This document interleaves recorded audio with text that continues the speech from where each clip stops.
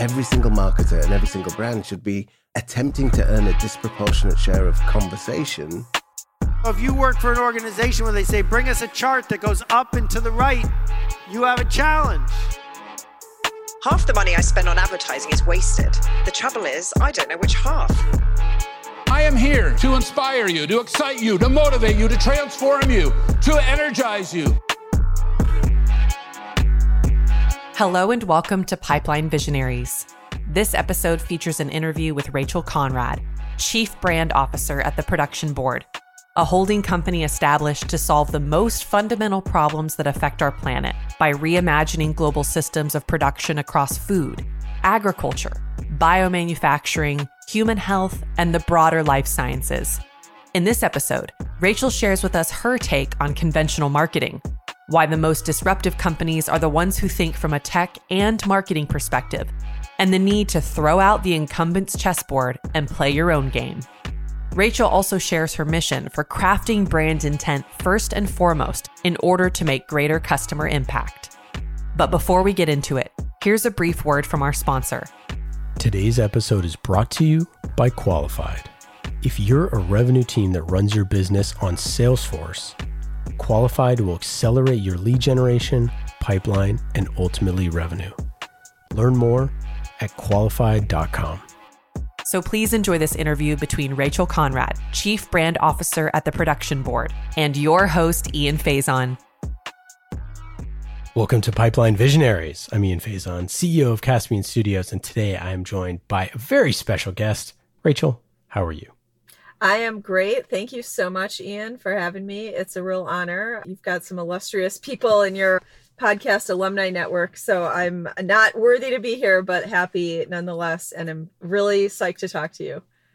Beyond worthy, and I'm beyond excited to chat about all the cool stuff that you're doing at the Production Board, and also all the other stuff, cool stuff that you've done in your career in marketing and all other places. So let's get started.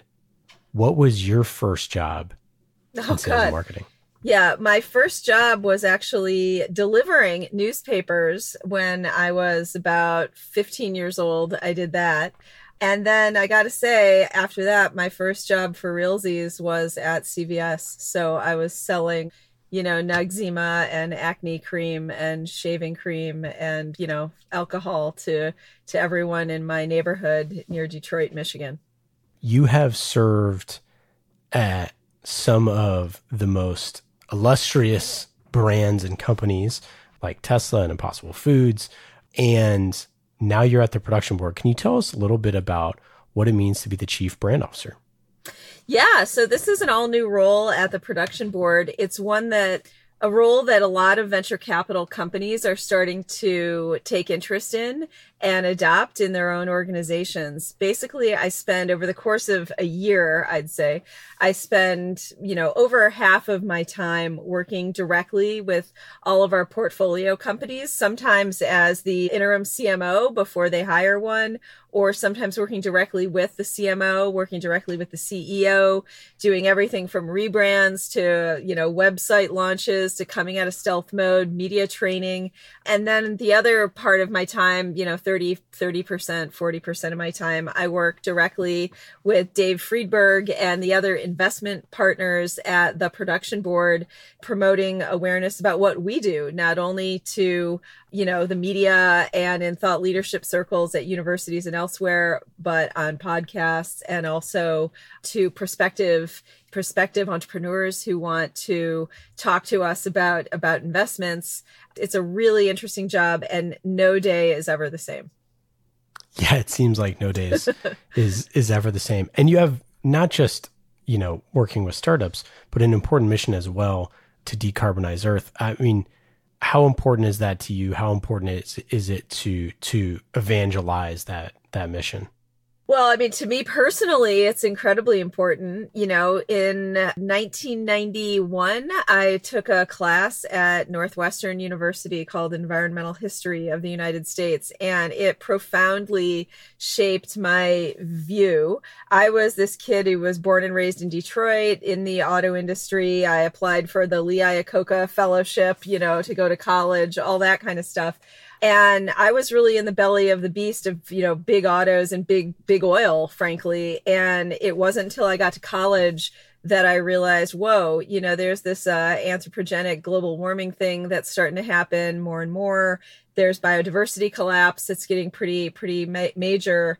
And so I spent about a decade as a journalist trying to work on the problem. I, as a journalist, covered the EV1, the debut of the first electric car from General Motors, and its demise. I started covering the Toyota Prius, the first sort of really alternative powertrain that got traction with mainstream Americans and people around the world.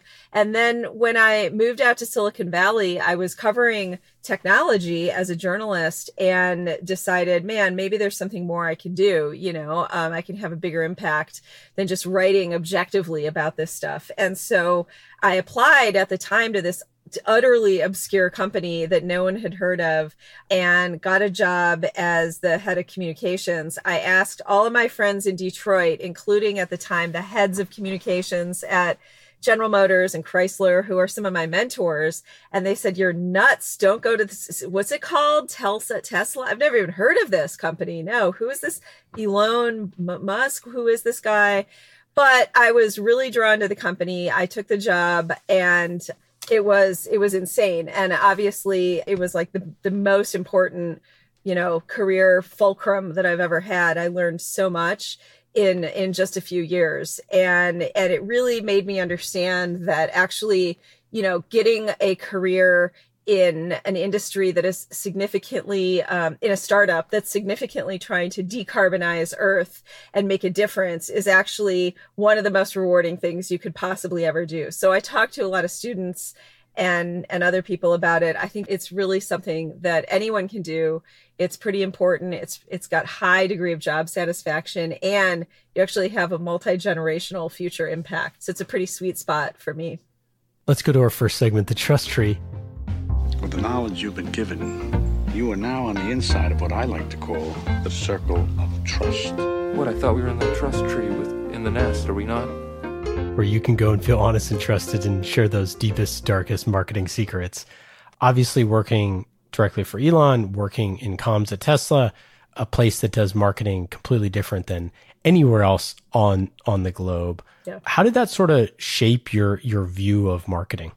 Oh, man. I mean, it profoundly shaped my view of marketing. And I know this is going to sound really weird and controversial on this particular program, but it honestly made me absolutely despise conventional marketing. 20th century conventional marketing is just purely a waste of money and resources that should be spent elsewhere. So just to put this in perspective, I was doing some data analysis on this issue. If you take the top 10 global car makers by volume, so, you know, Ford, Honda, Toyota, General Motors, Volkswagen, etc., the top 10 spend well over $100 billion with a B dollars per year on advertising, marketing, and direct consumer incentives. That is basically $10 billion a year just to steal, you know, if you're lucky, 1 or 2 market share points away from, you know, your rival, your intense rival, whether that's in Stuttgart or, you know, Yokohama or Paris or Detroit, right? And if the world could take that $100 billion that's just torched on like Super Bowl ads and, you know, dumbass tennis championship sponsorships and stuff like that, and spend it on actual R&D and core innovation, we today would already have, you know, robotic, solar powered, flying drone fleet helicopters all over the place with 0 fatalities and 0 emissions, right? But we don't. We spend it on frankly kind of trivial stuff. And Elon is the one who taught me that, right? Like, let them, the big incumbents, torch money on stupid stuff. We won't do that. We will take all of the revenue we generate from sales and plow that not into ads or to sort of like breathless, you know, buzzy campaigns, but to better car, which is why today the Tesla, Model 3, Model X, Model Y, they're at least 10 years ahead of anything else at any price point, frankly. And that's by the auto industry's own admission, 6 to 10 years ahead. So it really taught me that the most disruptive companies are the ones that not only think different from the tech perspective, but even from an advertising and marketing perspective. You have to really reimagine, you have to really reimagine the playing field. And the moment that you, especially as a startup, the moment you adopt the incumbents' chessboard and try to play against them at their level, you're screwed. You can't outspend Toyota, right, on ads. They have more money than anyone else. You can't outspend Hyundai Kia on golf and, tennis tournaments. They outsponsor everyone, right? So don't try. You play your own game, have your own media messaging, your own channels, do it yourself, and spend as much as you can on the core technology and the product. Yeah, I agree with a lot of what you said, and I disagree with part of it, but I'll get into that in a second. But I think it's so true. It's like my personal marketing philosophy is like fight where you can win, because I grew up, I spent my formative years in the Army, and that's what you do when you're in the Army, right? Like you don't fight people that you can't beat, and you figure out a way to win. And I fundamentally believe that like most great marketing is asymmetrical in some way, that they're going to figure out a way to do something, be where your competitors aren't, or be where your competitors are in a way that they aren't, whether it's from a positioning standpoint or whatever. The thing I will say, that my one quibble with what you said, is that the $100 million goes to nothing. It does fuel a lot of the content and programming that we get. So there is value to it there. But I think that most marketing teams would rather just do what their peers are doing, because they're probably not going to get fired, because a 1% to 2% difference is never going to get you fired, right? Yeah.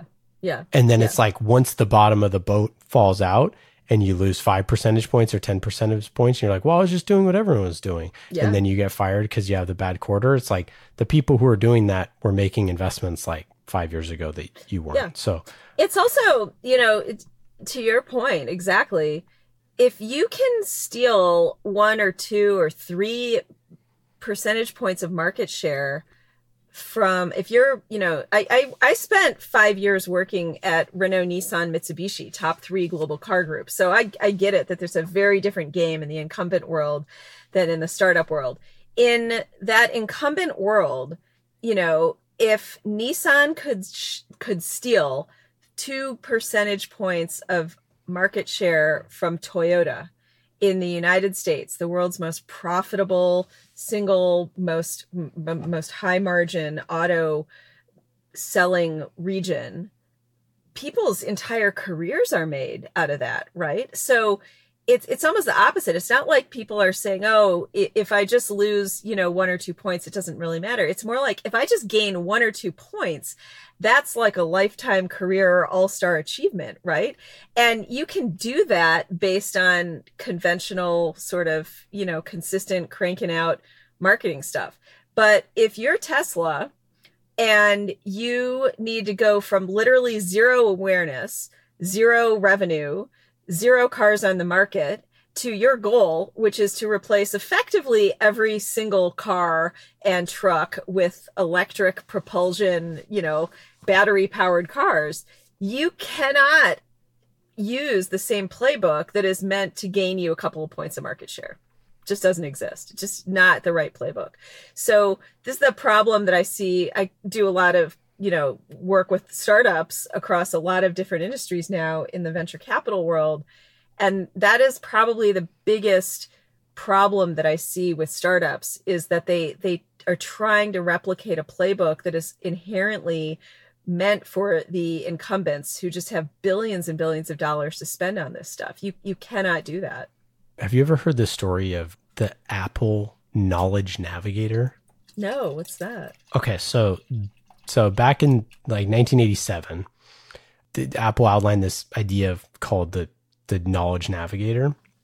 I gave a talk on how marketers can create the future, and this was in there, so I know the story a little bit. But basically, long story short, they were coming up on Macworld. They wanted to create this device. They wrote this basically a video. They created a video for like $60,000, and it was called the Knowledge Navigator. And basically, it was an iPad. It is not quite, but this is like 25 years before the iPad. And so basically, they just came out with this video. They never even made the product. And they released it at Macworld. And it was sort of like basically someone Skyping with someone in like a video call in Brazil. But this is like, in the 80s. So basically everyone was like, oh, that's crazy. The future. Like, what is it going to be? Right. And so it inspired a bunch of people. And two of the people that it inspired were Steven Spielberg and Peter Schwartz. And they ended up making Minority Report in 2002, based partly off of this idea of this Knowledge Navigator. And then they inspired sort of a next generation. So one of the things that I think about marketing that's so powerful is like the ability to tell stories and the ability to influence a generation of people by being forward looking and forward thinking. And like, to me, Tesla marketing was always that, right? It was show, don't tell marketing of like, we're going to show you what the future can be. And everyone else is just sort of like showing you what is the new car this year. And like, it's such a completely different mindset of like, we are creating the future and everyone else is stuck in the past. And like, that is what any early adopter wants, is to be in the future. And it's just like a remarkable headwind that you get when you are the one who is cool and innovative. Yeah, no, it's true. And it's a future that is going to happen, whether this is why it's so powerful. It's this future of, in this case, electric propulsion, electric drivetrains in virtually every car that's out there. That is going to happen. And it's going to frankly happen whether or not Elon was ever born, whether or not Tesla exists or manifests itself in exactly this way. Because, petroleum is a very, very finite natural resource. Right. And ergo, it will go away. It's not sustainable, and therefore it's not sustainable as a business model either.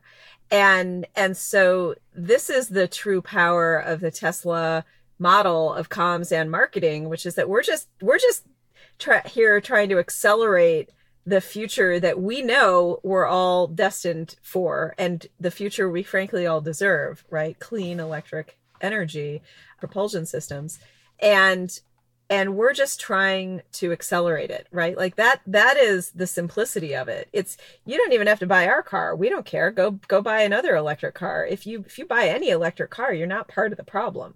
If you're buying a gas guzzler, that's the problem. That's what we want to wean you off of, right? And so we're just here to provide more options for people who want a car that is clean, but frankly is safer, has a better user interface, has better interior ergonomics, has vastly better, NHTSA crash test safety ratings, all that kind of stuff, and the fact that it happens to be electric, man, that's just icing on the cake, I remember the first time that I heard about Tesla, I was talking to a friend's parent who's a big car guy. He had like, I don't know what he had, maybe a Supra or something. He had some little fast. Yeah. And he would go and ride in, I live in the Bay Area. He would go ride in like the hills in the Bay Area and hit all the turns and whatever. Right. And he said that the moment that he was converted was the first second he stepped on the gas pedal of the Tesla. Well, it's the accelerator. It's not the gas pedal. Yeah, geez. Yeah, right. Verbiage matters. Yeah. The accelerator and the long pedal on the right. And he's like, and it took off, and he's like, and I was hooked. And I was, however old I was at the time, I'd never even heard of what a Tesla was. I wouldn't press my foot on an accelerator of a Tesla for 10 years later. Yeah. And I still remember that story. I remember where I was sitting and standing and seeing a devout car guy that was, his whole life was transformed to that point. This is someone who loved cars and loved specifically like engines forever. And it was completely changed. And like, that is the type of storytelling, accelerating word of mouth that we talk about in marketing all the time. Is so hard to do, but that's a story. Well, and not to totally dork out, but I mean, I'm from Detroit. Like we talk about cars at, happy hour. And the reason that is true is because, electric cars are actually really, really, really well suited to extremely good 0 to 60 acceleration. Right. Because think about when you turn on a light, it's either on or off. You're not like cranking it up and then it's cranking down, it's either on or off. So you have that whole power band right from the moment you hit the accelerator. And so you get vastly better torque. Even in a shitty electric car, you get vastly better torque than in a Lambo or a Ferrari because of that fundamental physics issue that you have going in your favor. So, one of the things that I think Tesla did really well, which was another learning experience for me that I applied at Impossible Foods and elsewhere, is you have to understand the consumer prioritization, sort of what matters to the consumer. And for cars, a lot of it is 0 to 60. A lot of it is safety, right? Because I'm going to put me and my family in this vehicle. I trust you with my life car, right? Every single day. And then a lot of it is also interior ergonomics. How comfortable is it? And it's the user interface, right? I mean, how many times have, knobs and all that? It just seems so archaic, And so Tesla really nailed all of those things, right? And a lot of the other stuff, I mean, it had to kind of get in the right zone. It had to be in the same zone as the Toyota Camry or Honda Accord, but it didn't have to have, the body panel gaps of, a Mercedes. It just had to deliver the body panel gaps of a, Nissan Sentra or something, right? Because that's not, most consumers don't get out there and measure every day the body panel gaps, but they do really get a kick from the torque. They want to have the giant touch screen, the beautiful sort of user experience that the Teslas have. And so you pay attention to those things. And we did the same thing, very same philosophy at Impossible Foods. It's what really matters to people. It's not that their meat comes from a severed corpse of a ground up sentient being. No one cares about that. In fact, we try not to think about that, right? So what we care about is, number one, overwhelmingly the taste. Number two, the nutritional aspect of it. Number three, the convenience, slap it on the grill. It's easy.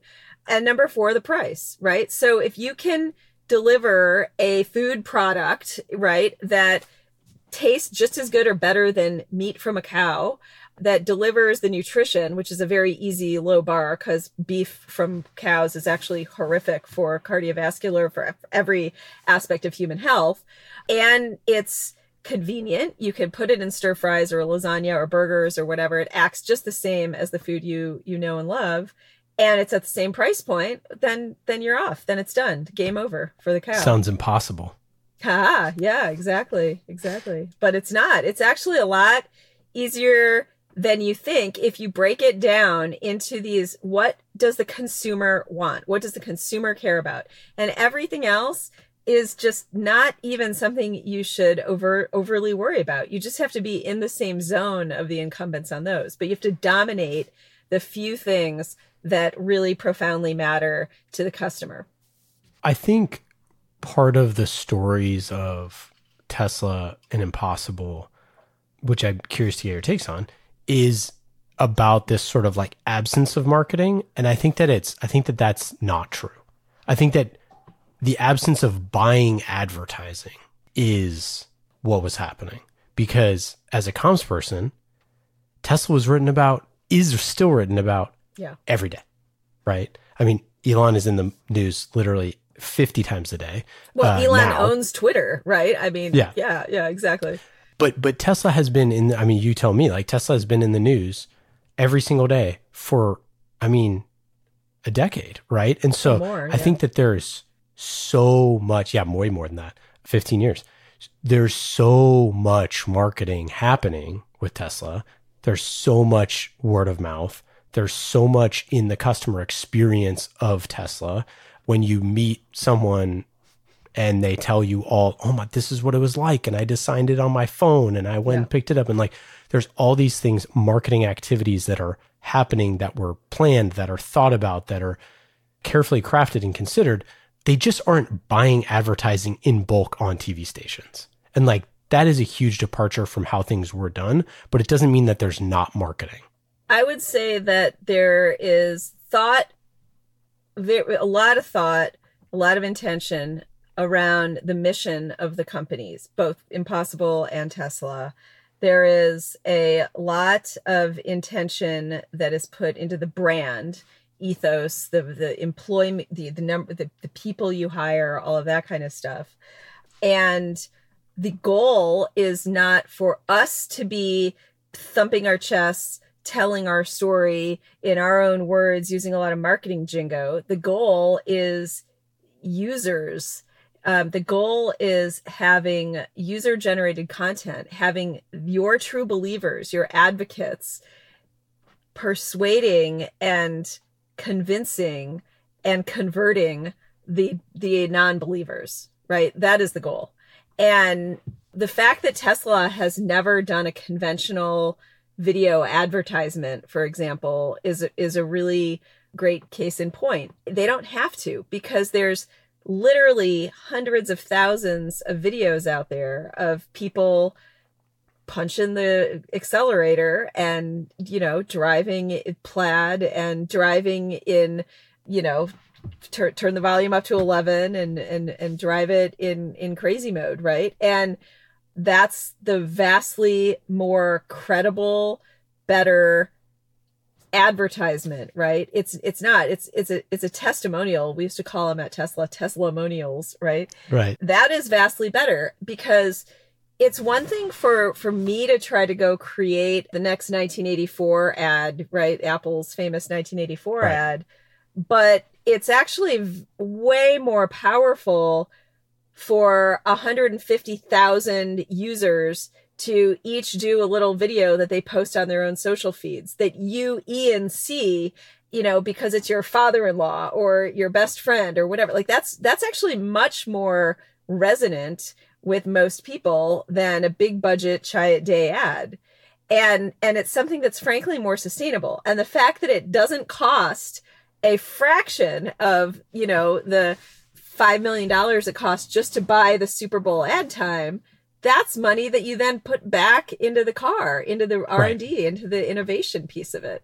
So again, when I moved over to Impossible Foods, I thought, whoa, here's a really interesting opportunity to apply that to a product that instead of being $50,000 or $100,000 like the Teslas, this is a product that's like $5 at Burger King, And so the UGC, user-generated content engine at Impossible, we really honed it to optimize for that. So even we thought, again, it goes to the thoughtfulness of it. We thought about things like, oh, what if we had toothpicks with flags that said Impossible that people could stick in, and then when they're biting the burger and showing on a video, showing their friends that it bleeds, that it's got rare meat inside of it, it would say Impossible. Like, let's do that, right? And so there's a lot of thought and intention. It's not some haphazard thing, but it's not at all geared toward us telling you, consumer, what the best thing that you can do is with your money. It's about you making that choice and then you telling other people. That's why it's so sticky and so effective. Yeah, I would add to that too that, my personal belief on this is like, I think probably Tesla could start spending money on ads in a unique way, but because to accelerate testimonials. But I also think that like the thing to me that one of the things that sold me on Tesla being cool, I don't know, by the way, I should say. And also I should say that you're doing this interview in a Tesla, right? So they're also great for podcast recordings. Yes, exactly. I should say I'm doing it because my dog is going nuts inside barking. So I'm just trying to find a little haven. I don't normally work in the car, but yeah. Yeah, but and this show is about B2B marketing and taking lessons there. And like so much of B2B marketing is about testimonials. It's about accelerating word of mouth. It's about accelerating the customer experience. Yeah. And being able to like try before you buy and all these things. Yeah. Executive briefing centers. There's all these like, it's much more complex in B2B because of those reasons. But like there's at the mall, you see Tesla has the car sitting there. Like I remember my nephew at whatever, 5 years old, got to sit and crawl around and be in a Tesla. First time in a Tesla. He went home and told his mom. He told his, oh my gosh, like I was just in a Tesla for the first time. Like that sort of stuff is so cool. The Impossible flags, that's another good one. I mean, Burger King obviously marketed the living heck out of the Impossible Burger. Oh, you'd be surprised, actually. Oh, really? That was, I mean, Burger King, it was actually the most successful launch that Burger King has ever had. They spent no money effectively. They did one video on it. Oh, really? When they launched it. Yeah, it was really all about word of mouth. And again, you know, I don't work for Impossible or Tesla, and I certainly don't work for Burger King. But, you know, Burger King, when they first approached Impossible, they said, you know, Burger King is a really interesting company in that their core audience is older than that of McDonald's and others, right? And so their core user is something like, I don't know, I'm just kind of spitballing it. It's like a 52-year-old white guy in the exurbs of America, right? Like not as much urban penetration as some others. And so they were like, we're getting a lot of customers who come in and they want like a vegan option for their daughter or for their girlfriend or something like that. And you guys have the best product in the business. What do you think about collaborating? And we were like, happy to talk, but like time out on this idea that you're going to just put it in the vegan ghetto on the menu and wrap it in like Brussels sprouts and serve it with oatmeal or something. That's disgusting. And the amazing thing about this product is that, you know, it can legitimately take the place of your flagship product, which is the Whopper, right? The most important brand in the Burger King empire is obviously Burger King, and the second most is Whopper. And so we were like, you need to make this a Whopper, and it needs to be center of menu because it's center of plate for consumers, right? And don't put sprouts on it. Don't put it in like disgusting pink wrapping. And again, don't put it with the salads, which are brown and sucky, right? Like make this go for it and call it the Impossible Whopper. And the head of marketing at the time, this brilliant guy, and he was like, I get it. Like immediately, as soon as I said that, I totally get it. That's what we're going to do. It's got to be the Whopper, and we're going to go nuts with it. Right. And he really took it. He became this huge ambassador for the product, for doing it a very different way than the initial product development team thought. And I think that's what was so shocking and surprising, right? And you saw some other companies, you know, Beyond Meat and others that would roll out with like, you know, the McPlant, the plant-based planty burger that's full of plants and it's good for you. And it's like, no, don't do that. That's not what people want. Like, especially if they're going to a, you know, fast food restaurant and ordering a burger, they're not obsessing over the cholesterol or anything like that. Like, you're already giving them a much better product, right? And it don't worry about these things in the value equation that they don't want, right? And by doing that, you're sort of liberating your core customer who might only go there once or twice a week to get it every day, because suddenly you've got no cholesterol in the patty. You've got, you know, a fraction of the calories and the fat and, you know, all of the stuff. Like, go for that market. It's the more interesting play. So you'd be surprised at how little Burger King spent, because it was actually much more about that word of mouth interest and the placement. Interesting. Yeah. So to your point, there's a lot of marketing involved, right? But it's more thoughtful about the brand and the placement, you know, the coloring of the package, all of that kind of stuff, the name of the package. It's not about just advertising the hell out of it.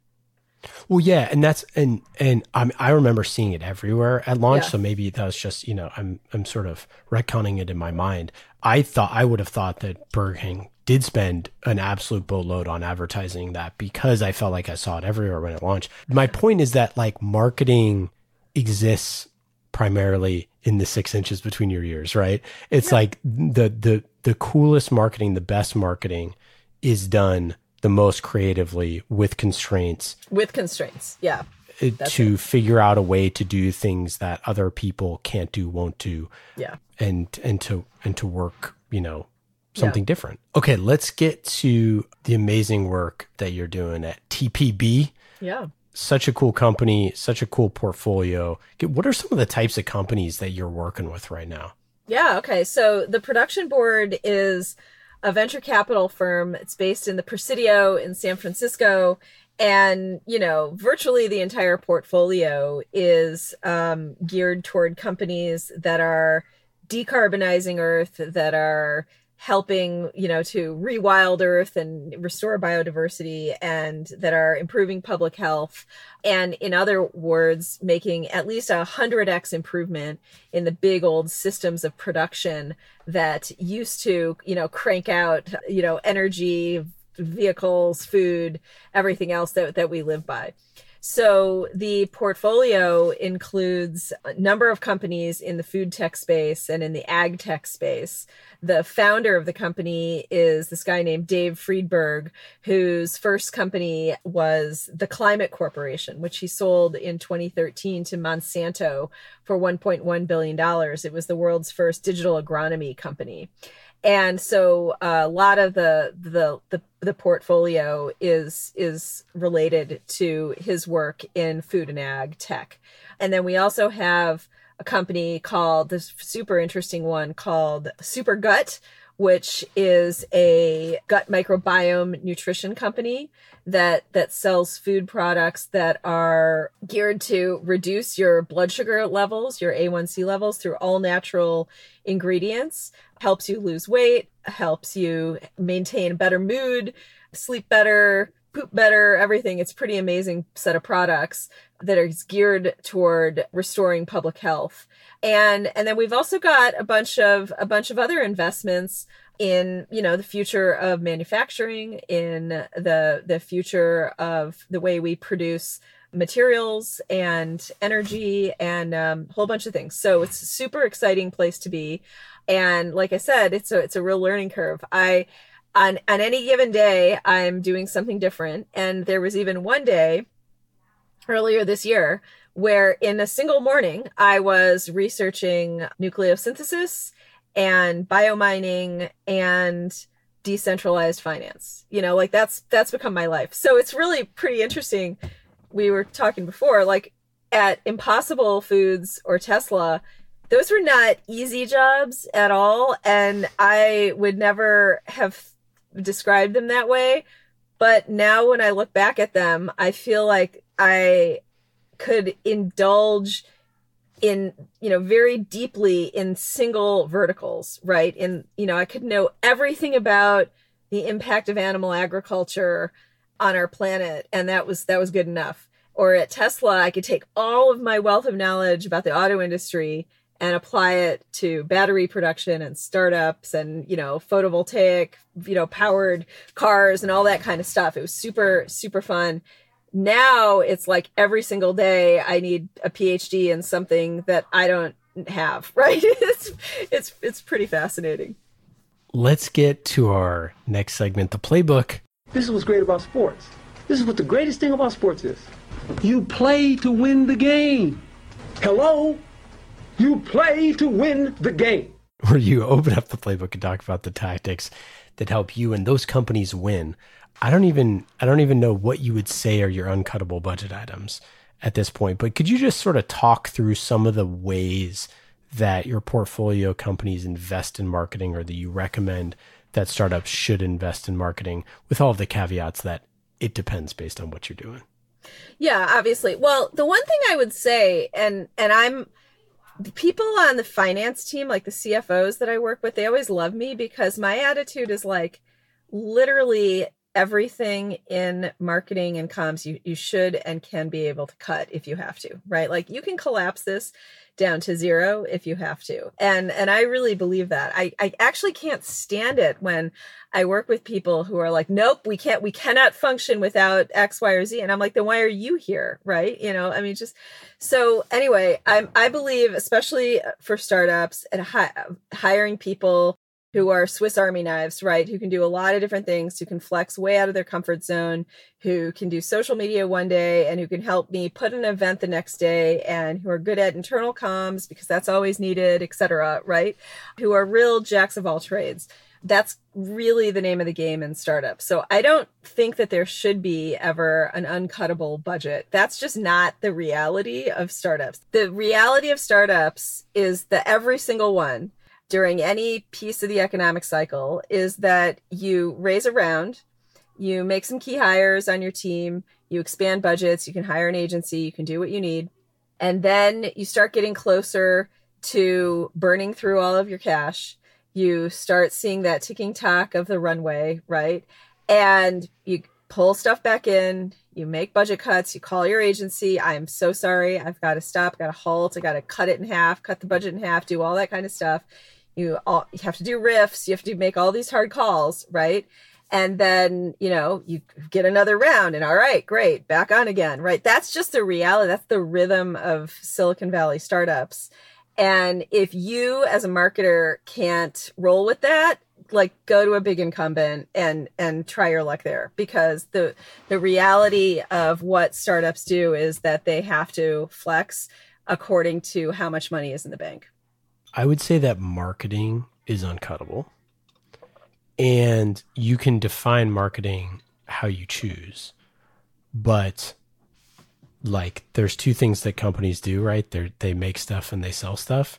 And the sell stuff is your revenue generation function. Yeah. And if your go-to-market function doesn't align like with your strategy, with your product, with like all that stuff, if you haven't thought about it, you're going to fail. I know so many founders that don't think about go-to-market strategy, whether it's sales driven or marketing driven or, bottom up or top down or whatever you want to do. And they fail because of that. So like, my piece on what you said is, I think generally that's all very true. But I think that when you don't invest in marketing, however you define that, you will lose if you're not thoughtful about it. I agree. I don't think we're too far off on this. I will just say, I know right now we're in a real period of doldrums in tech investing. There are a lot of great companies that, they have 2 months, 3 months of runway, right? You got to make some really hard choices because you just don't know when that next infusion, that next investment is going to come in. And I know multiple marketers who it's just down to like the CMO and ChatGPT at this point. That's just reality, and you have to be okay with that.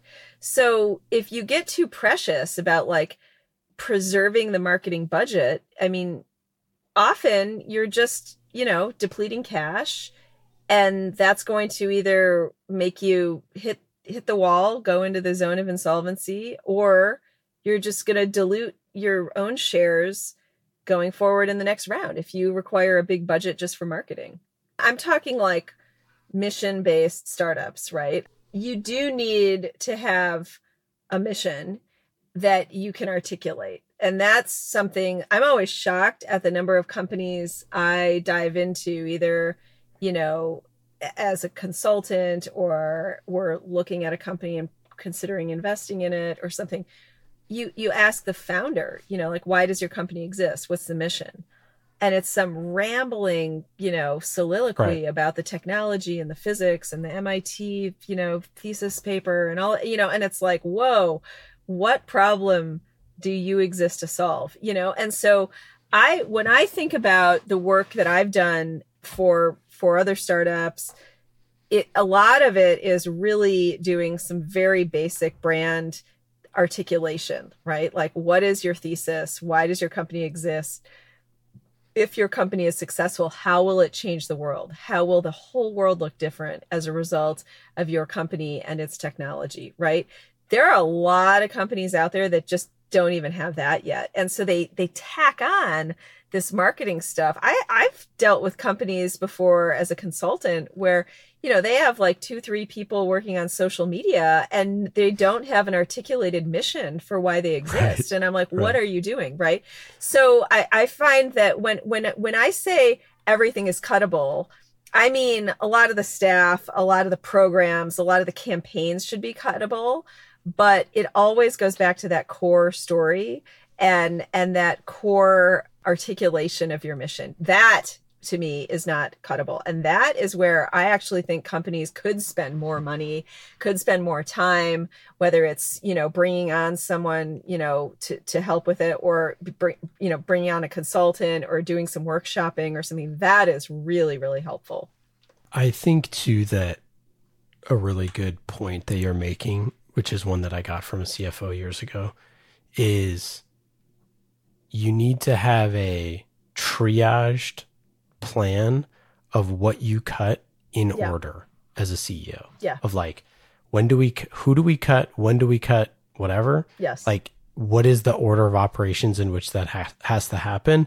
And then where are the milestones in which those cuts need to happen? Like, that's one of those things that, like, it's easy to be a sort of, peacetime founder and much harder to be a wartime founder. Yeah. What I always advise CEOs, I talk to a lot of CEOs, every week about this. It's like, you need to tell me, but I will help you flesh out and articulate the mission, why your company exists, how the world will look better because of your company, right? I can help you do that if you can't do it endemically inside. But I then need to work with you a lot. You pretty much need to tell me who your key stakeholders are, and you can't say everyone, right? That's what they all say. Oh, we want to be everything to everyone. It's going to be amazing. We want 100% awareness and blah, blah, blah. No, you don't need that. Usually somewhere between seed and series B or C, right? Your key stakeholders are prospective investors, because you need new investors, maybe media, if you want to get the word out in some specific way. And maybe it's, regulators and policymakers. Maybe it's, the FDA in the case of Impossible Foods needed to get approval on some of its ingredients. Or maybe it's, early adopter consumers who are going to buy $150,000, Lotus chassis with a Tesla engine in it. I don't know. Right. Like, give me 3 stakeholder groups and I will put together, messages for those audiences. And then we'll talk about tactics, whether it's social media or old-fashioned press releases or outreach to business press, or thought leadership programs at universities or whatever. We'll put that in place then. I see too many companies put the tactical marketing cart way before the message and the stakeholder groups. That is just the key thing for me that's inviolable. Yeah, I think, my piece on this is like, you need to be obviously as close as humanly possible to the people who will actually spend money, who are not your friends, on your product. Yeah. And earning those conversations. However you want to do that, sales, marketing, go to market, whatever, you need to be booking those conversations, having those conversations, and convincing people to give you their money. And whether that's online or whether it's in person or whether it's like or just on your website or whatever it is, that is the gold star, like having those conversations, learning what they're saying, learning how they're buying, why they're not buying, all those things. Like, if you ain't doing that, like, your business will not survive. Yeah, exactly. You have no chance. Yeah. That's, the Jeff Bezos sort of, super obsession with the customer, right? And in early stages of business, your customers, especially before you have revenue, before you have a product on the market, right? Like, your customers are effectively the people who will give you money, including investors, prospective investors. Maybe it's, government programs or others, right? Like, think really critically about who your key stakeholders are. Okay, let's get into our final segment here. We're going to do quick hits. These are quick questions and quick answers, just like how Quickly Qualified helps companies generate pipeline faster. Tap into your greatest asset, your website, to identify your most valuable visitors and instantly start sales conversation. Quick and easy, just like these questions. They're our best friends in the whole world. So go to qualified.com to learn more. Start sales conversations quickly. Quick hits. Rachel, are you ready? Whoa. Yeah, that's intimidating. Yes, I'll try. Intimidating like you want to go to qualified.com, or intimidating just like quick hits? No, like after that amazing monologue. That was great. I'm going to go to qualified.com today. I like that. Like where your head's at. What's a hidden talent or skill that's not on your resume? I can stand on my head upside down, obviously, longer than probably anyone. I do it a lot. Mm-hmm. Do you have a favorite book, podcast, or TV show that you're checking out that you'd recommend? Oh, man, this is a really, really hard one. A book that I have read in the past year that was really highly valuable was called The Power Law. I'm brand new to venture capital, and there's a great book by a journalist, and it's called The Power Law, and it's all about the sort of wacky laws around venture capital. And anyone who's interested either in going into a venture capital firm like I did, or getting money from a venture capital firm, which is all the people I work with, you should read that book because it really explains how VCs think. And it's not intuitive. It's not the way most people think. Yeah, very strange, very interesting. Yeah. Totally agree. Kind of warps my brain a little bit. What would be your best piece of advice to a CMO who's in their first CMO job at a startup? Thick skin. Yeah, have a very thick skin. Try new stuff. At least once, twice, maybe even 3 times a year. Do a campaign that makes you feel a little bit uncomfortable. A few years ago, the first person I hired at Impossible Foods is this amazing, amazing marketer and communications pro named Jessica Applegren. She's probably the most accomplished sustainability-oriented comms and marketing pro in the world. Now she's at Google, actually. And she had this crazy idea to do an educational campaign in schools around the importance of plant-based meat, the true environmental horror show of animal agriculture. And it had effectively no funding, but we took this curriculum to a bunch of schools, and now it has become like one of the most intriguing, thought leadership vehicles in the plant-based movement, because it's, the program and the product, the Impossible product that comes with it, is sold in, the Oakland, California school districts all over the country. When she first approached me with that, I was like, that just sounds too nutty. Why would we go for kids in 3rd grade or whatever, right? But that's the kind of program that I think every CMO should be open-minded to multiple times per year. Like, just go out of your comfort zone, do something that you're uncomfortable with. If it doesn't work, it's okay, right? But if it does, it could really be a gold mine. It could be a real unlock for your company. Yeah, save 10% of your budget for experiments. Exactly. Yeah. Yeah. Rachel, I love it. This has been awesome. Thank you so much for sharing all of those stories. So many good ones there.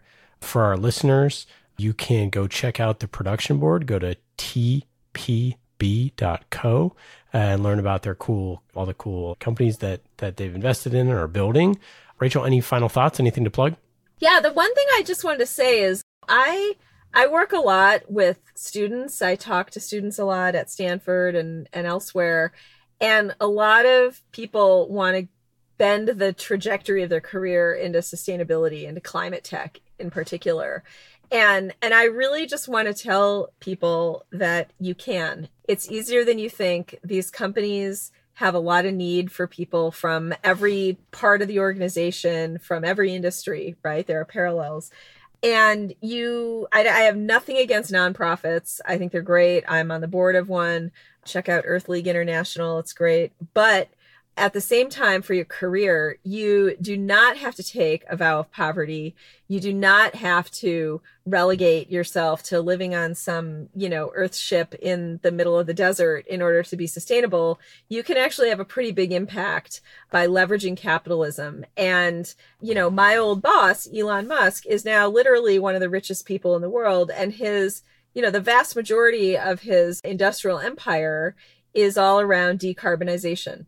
Decarbonizing transportation and energy. And if we can't do that and we ruin this planet, his fail-safe is to go to Mars, right? And with that portfolio, he has become one of the richest people in the world, right? So if you don't see those trend lines and think that capitalism can help solve this late stage problem, you are just being willfully ignorant. You can do it. You can change your career. I did, you did. And I actually think it's the best thing for the planet if more people did that. I love it. Awesome. Thanks so much, Rachel, and we'll talk soon. Thank you. Bye, Ian. Thank you. Thanks again to our friends at Qualified.com, a conversational sales and marketing platform that transforms the way B2B companies sell. Go to Qualified.com to learn more.